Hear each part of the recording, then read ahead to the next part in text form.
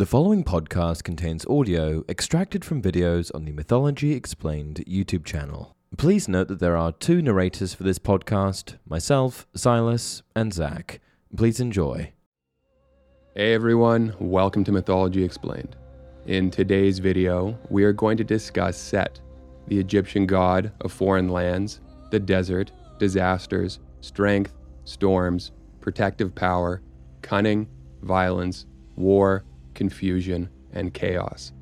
Chaos being something he both embodied and combated. He was invoked by pharaohs and warriors so as to emulate him in battle and channel his strength. He murdered Osiris, the king of the gods, and usurped the throne, later vying with his nephew Horus, the rightful king, in a decades-long struggle for supremacy. And he was the sun god's greatest protector, journeying with Ra each night through the underworld, fighting and felling, on a nightly basis, the terrible serpent Apophis, the personification of chaos, thus ensuring the sun prevailed over the perils of the chthonic depths and survived to rise again each morning and bathe the world in life-giving light. Alright, let's get into it. In ancient Egyptian iconography, Seth, also spelled Seth, is depicted in a unique and unmistakable manner. Unlike many Egyptian deities whose appearances are recognizable from the natural world, Seth's appearance, either zoomorphic, full animal, or partly zoomorphic and partly anthropomorphic, human-animal hybrid, is based on an animal usually referred to as the Seth animal that doesn't correspond to any creature that actually exists. It is a composite creature with a curved snout, squared-off ears, and a forked tail. Some suggest it might be an amalgamation, possibly including elements of aardvarks, donkeys, jackals, and fennec foxes. Others have proposed more fantastical creatures like the griffin. Furthermore, while other features can be conceivably connected to other animals, the forked, tapering tail doesn't clearly match any known animal, adding even more to the mystery of Seth's iconography. He is often shown as this creature, or as a man with the head of this creature. In terms of color, Seth is often painted red, a color that has dual connotations in ancient Egyptian culture. It could be associated with chaos, storms, and the desert, elements that Seth is the god of, but also with vitality and protection. His coloring, what it signifies, marks him as a deity of ambiguity, embodying both the power of disorder and the necessary force to quell that disorder.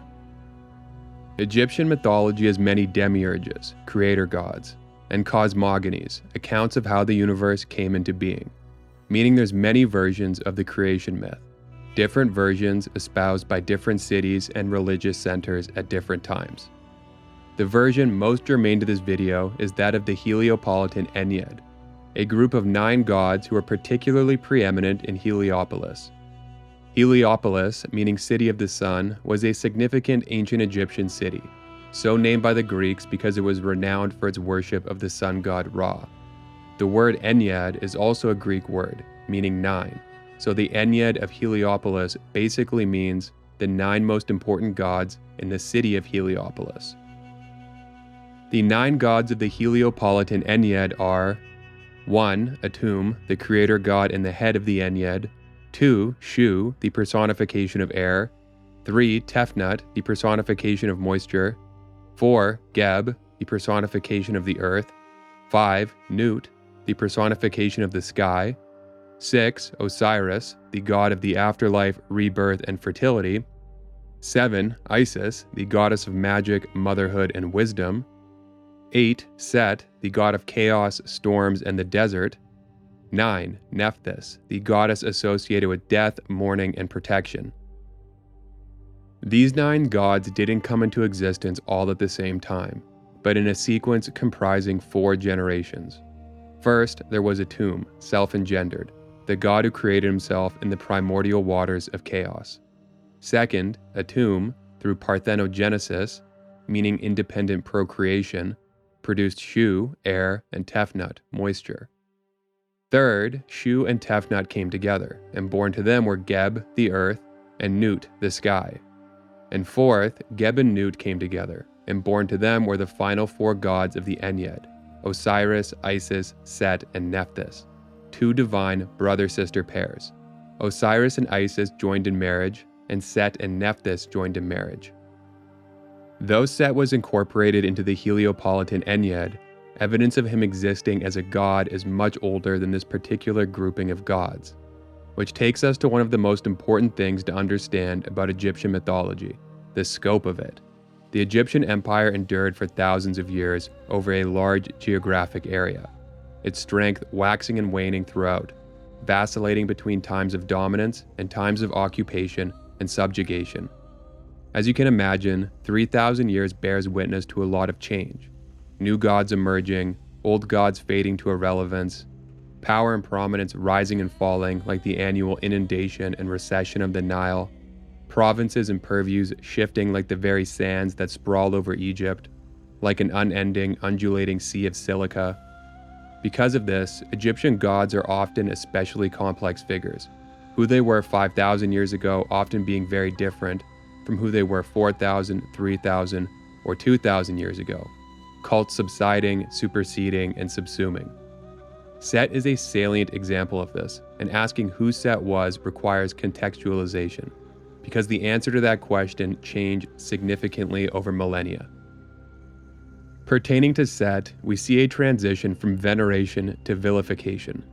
Set was originally a god of the desert, associated with disturbance and disharmony, and in this capacity he is attested to from the very beginning of ancient Egyptian history, even as far back as pre-dynastic Egypt, which began about 8,000 years ago in 6,000 BC and ended about 5,100 years ago in 3,100 BC. The end of the pre-dynastic period is when the early dynastic period began, and the beginning of the early dynastic period is marked by the advent of the pharaonic age and the first unification of Upper and Lower Egypt, meaning Set, his mythology, is older than the era of pharaohs ruling Egypt and is older than the pyramids, most of which weren't built until the time of the Old Kingdom, a period spanning roughly from 2686 BC to 2181 BC. The ancientness of Set's cult is evidenced by, among other things, an ivory artifact carved in Set's likeness that dates back to sometime between 4000 BC and 3500 BC. By the time of the Middle Kingdom, roughly 2055 BC to 1650 BC, Set's eminence had declined, largely absorbed into the mythology of the sun god, on whose bark Set was now commonly depicted as a defender, battling the chaos serpent Apophis each night in the underworld, something we'll elaborate on later in the video. The Hyksos period, also known as the Second Intermediate Period in ancient Egyptian history, spanned approximately from 1650 BC to 1550 BC. During this phase, Egypt witnessed the rise of the Hyksos, a group of foreign rulers believed to have originated from the Levant.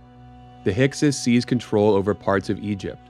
Their domination introduced significant cultural and political changes in the region. The Hyksos brought new military technology, such as the horse-drawn chariot and composite bows, which proved instrumental in their military successes.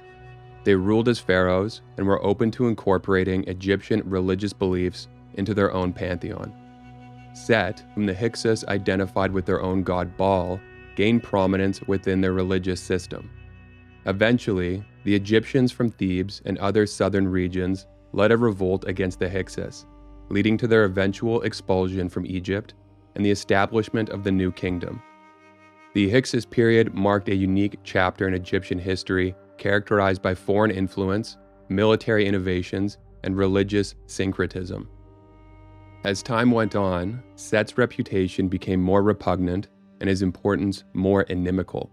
As the god of the desert and of foreign lands, Set was associated with Egypt's rivals, a fact that became drastically more damaging to how he was perceived when domestic power dwindled and foreign power surged. This later leading to his association with the Assyrians, Egypt's hated enemies. All worship of Set seems to have more or less ceased by the 25th dynasty, spanning approximately from 744 BC to 656 BC. However, worship and perceived power aren't to be conflated here. Though Set no longer basked in the worship of the Egyptians, as did his pantheon peers, he was still viewed as a god of great power. Only now, rituals relevant to him usually repelled rather than invoked. Apotropaic rites, meaning rites that ward off evil, were used to foil him, frustrate his evil, and fend off his bad luck. Though Set's dominance declined over time, he remained an ambiguous deity, hurtful and helpful, embodying chaos and combating chaos, which is why, on the one hand, his strength and protection was sought, while, on the other, Set's birthday was considered an inauspicious day. Wax figurines of Set were made and destroyed to ward off his evil, and there's evidence of a ritualistic royal hippo hunt in which the pharaoh hunted and killed a wild hippo. The hippo, an animal associated with Set, and the killing of the hippo thus symbolic of Horus's victory over Set, affirming the legitimacy of the rightful king, which the pharaoh became when kingship, in terms of the mythological narrative, transitioned from the time of direct rule by the gods to the rule of mortal man. As well, Set was eventually made the murderer of Osiris and the usurper of the divine throne. One thought here is that because Osiris was the god of the underworld being the domain of the dead, this gradually gave rise to a presupposing myth in which Osiris was killed, precipitating his transcendence from life to death, and that, once this myth took root, Set was, given his escalating vilification, the natural choice to serve as the culprit and catalyst. The murder of Osiris is something we'll cover at length later on in the video.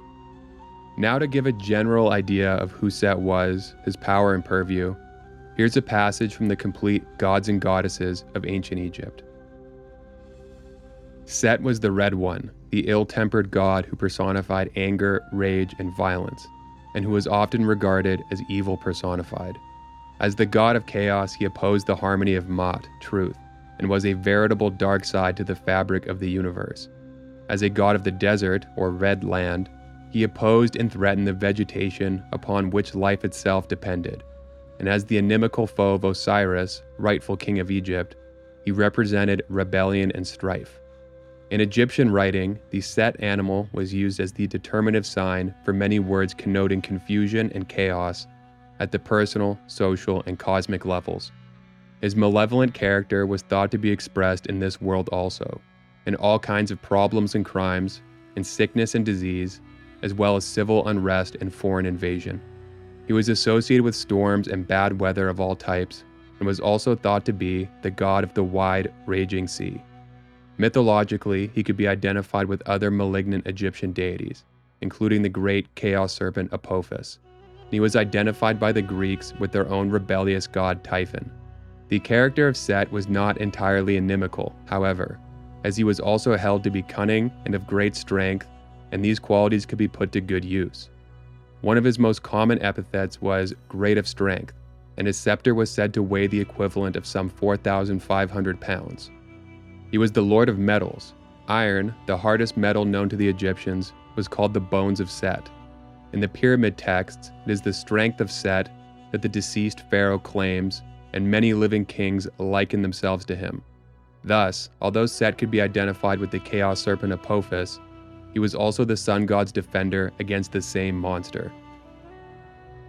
The death of Osiris is an event of incredible importance in Egyptian mythology, and is probably the event that Set, the murderer of Osiris, is best known for.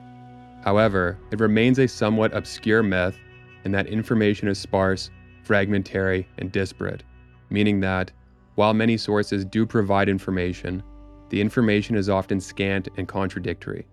It isn't until much later that we get more detailed accounts of Osiris's death, these penned by Greek writers who equate Set with Typhon, Typhon being the most powerful monster in Greek mythology, and a threat so dire that he shook the very foundation of Olympus. Set's supposed motives for killing his brother are many, including taking revenge for a kick Osiris gave him, taking revenge for Osiris bedding Nephthys, Set's wife, and Set self-aggrandizing, tired of always playing second fiddle to his older brother, jealous of his power and prominence, and so dedicating himself to devious and drastic action to depose the man whose shadow he ever lived under, to which end murder was found to be the tool of choice. As for how Set did away with his brother, the means are as varied as his motives, including dismembering, drowning, and trampling, this last after taking the form of a wild animal.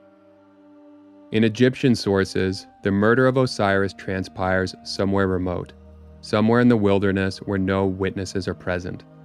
This changes, though, with the more complete accounts of later classical writers like Diodorus Siculus and Plutarch, both of them prolific Greek historians, both of them making the death of Osiris a public assassination instead of a secluded slaying. According to Diodorus Siculus, Set dismembered Osiris's body and distributed it among his followers, all 26 bloody pieces. According to Plutarch, Set used his cunning to ascertain the exact dimensions of Osiris's body, then using this information to craft a beautiful and bespoke chest. Set unveiled it at a feast and promised to give it to whoever fit inside perfectly, masking his malevolent machination in the guise of a game. All 72 of Set's followers tried, enhancing the spectacle and adding depth to the deception. And of course, when Osiris went to try, he fit flawlessly, as if the chest was made to suit his exact dimensions, which it was. And the moment he lay down, the trap was sprung. The conspirators slammed down the lid of the chest, nailed it shut, and sealed it with molten lead, proceeding to throw it in the Nile, where it was carried out to sea. Isis, who was absent from the feast, later learned of the odious occurrence that had come to pass. She recovered the chest and returned to Egypt, but Set wasn't one to wait idly and watch while his work was undone. He found out where Isis was keeping the body and he mutilated it. He butchered it into 14 pieces and scattered them across the land of Egypt. As before, Isis once again recovered the body, but where previously this entailed finding a chest containing a corpse intact, free of mangle and maim, this time she had to scour the sands of Egypt. In accomplishing this macabre mission, Isis is often described as being helped by her sister Nephthys, both of them transforming into birds, soaring swiftly to cover more ground. In Plutarch's telling, Isis buried each piece when she found it. In another version, Isis, once she had recovered all the pieces of her hued husband, was able to restore Osiris, and at some point, Anubis's own mythology became interwoven into this whole affair, incorporated into the death and resurrection of Osiris. He was described as defending the body against numerous attempts by the followers of Set to further despoil it. This in keeping with one of Anubis's chief roles, the guardian of burial grounds. And he was even described as having a direct role in the resurrection of Osiris, a transformation facilitated by Isis and Anubis working in concert, Isis using her magical mastery, and Anubis using the arts of embalming and mummification. As well, in like manner to the savage safeguarding of Anubis, the magic of Thoth was also said to have been integral to the protection and preservation of Osiris's body. Osiris was resurrected, an ephemeral event, for this didn't herald a permanent return to the land of the living, only affording enough time for a transient tryst, Osiris and Isis coming together in a night of passion, the result of which was Isis becoming pregnant with Horus, the son destined to be king, the rightful king destined to right the wrongs of his uncle and bring about a return to order. While Osiris not making a lasting return to the land of the living was ostensibly a great loss, his return to the underworld was actually a cause for joy and jubilation, for Osiris's transcendence was a gift rather than a curse, an augmentation rather than a diminishment. As the king of the underworld, Osiris became far greater than he was as the king of the living world. And herein lies an important point. Set, though he was an agent of chaos, often inadvertently engendered good outcomes, the best example of this being the death of Osiris. Very bad on the surface, but actually very good ultimately. What this is emblematic of is the delicate balance between chaos and order, between Isfet and Maat. Yes, if you wanted to reductively categorize them, you could say Isfet is bad and Maat is good. But the ancient Egyptian conceptualization of universal harmony wasn't so simplistic, for they were both necessary, the good complementing the bad and vice versa. The perfection that was the continuation of creation built atop a two-pillar foundation, a pillar of chaos and a pillar of order. either one completely overcoming the other would result in the end of creation, which, if this happened, would unravel and reassimilate into the waters of chaos, the ultimate source and destination of everything. This dynamic of order and chaos existing in conflict-ridden harmony is demonstrated in Ra's nightly battle with Apophis in the underworld. Ra always wins, but Apophis is never put to a permanent end, showing the need to constrain rather than kill chaos, which would be catastrophic and would condemn creation to oblivion. The contendings of Horus and Set, an ancient Egyptian text dating from the New Kingdom period, 1550 to 1070 BC, is one of the most significant and complex stories from ancient Egyptian mythology, recounting a protracted legal battle between Horus and Set for the throne of Egypt following the death of Osiris. Osiris, the former king of Egypt, was, as discussed at length, murdered by his brother Set, who then usurped the throne. Osiris's son, Horus, seeking to claim his rightful place as king and avenge his father's death, challenged Set's rule. The gods, acting as a divine court, were divided over whom to support. Set, the current king, was powerful and had his supporters, and Horus, the legitimate heir, had his own advocates, including the goddess Isis, his mother. The trials included physical contests and cunning trickery between Set and Horus, such as the transformation into hippopotami for a battle of strength and endurance, and a boat race with stone ships. The dispute lasted for 80 years until the gods finally ruled in favor of Horus, citing his legitimate right to the throne and his ultimate moral and physical victory over Set. Set was forced to relinquish the throne, and Horus assumed his place as the ruler of Egypt. Despite the intense conflict, Set was not completely vilified, reflecting the complex nature of the gods in Egyptian mythology. The tale essentially serves as a mythical precedent for the historical practice of Egyptian kingship, emphasizing legitimacy and moral righteousness. Here's the passage from the contendings of Horus and Set that describes one of the challenges the two gods competed in. Set, being angry, let out a loud cry before the face of the Ennead, saying, "Is the office being awarded to my young brother, even while I, who am his elder brother, am still about?" Then he took an oath as follows: "The white crown shall be removed from the head of Horus, son of Isis, and he shall be thrown into the water, so that I can contend with him for the office of ruler." Ra acquiesced. Thereupon Set said to Horus, "Come, let's both transform ourselves into hippopotamuses and submerge in the deep waters in the midst of the sea. Now as for the one who shall emerge within the span of 3 whole months, the office shall not be awarded to him." Then they both submerged, and so Isis sat down and wept, saying, "Set has killed Horus, my son." Then she fetched a spool of yarn. She fashioned a line, took a Deban's weight worth of copper, cast it into a harpoon, tied the line to it, and hurled it into the water at the spot where Horus and Set had submerged. Then the barb bit into the body of her son Horus, so Horus let out a loud cry, saying, "Help me, Mother Isis, my mother. Appeal to your barb to let go of me. I am Horus, son of Isis." Thereupon Isis let out a loud cry and told her barb, "Let go of him. See, that's my son Horus, my child." So her barb let go of him. Then she hurled it back again into the water, and it bit into the body of Set. So Set let out a loud cry, saying, "What have I done against you, my sister Isis? Appeal to your barb to let go of me. I am your maternal brother, Isis." And she felt compassionate toward him. Thereupon Set called to her, saying, "Do you love this stranger even more than your maternal brother Set?" So Isis appealed to her barb, saying, "Let go of him. See, it's Isis's maternal brother whom you have bitten into." Then the barb let go of him. Horus viewed his mother's compassion as a betrayal, and he met betrayal with brutality, using a weighty cleaver to lop off Isis's head.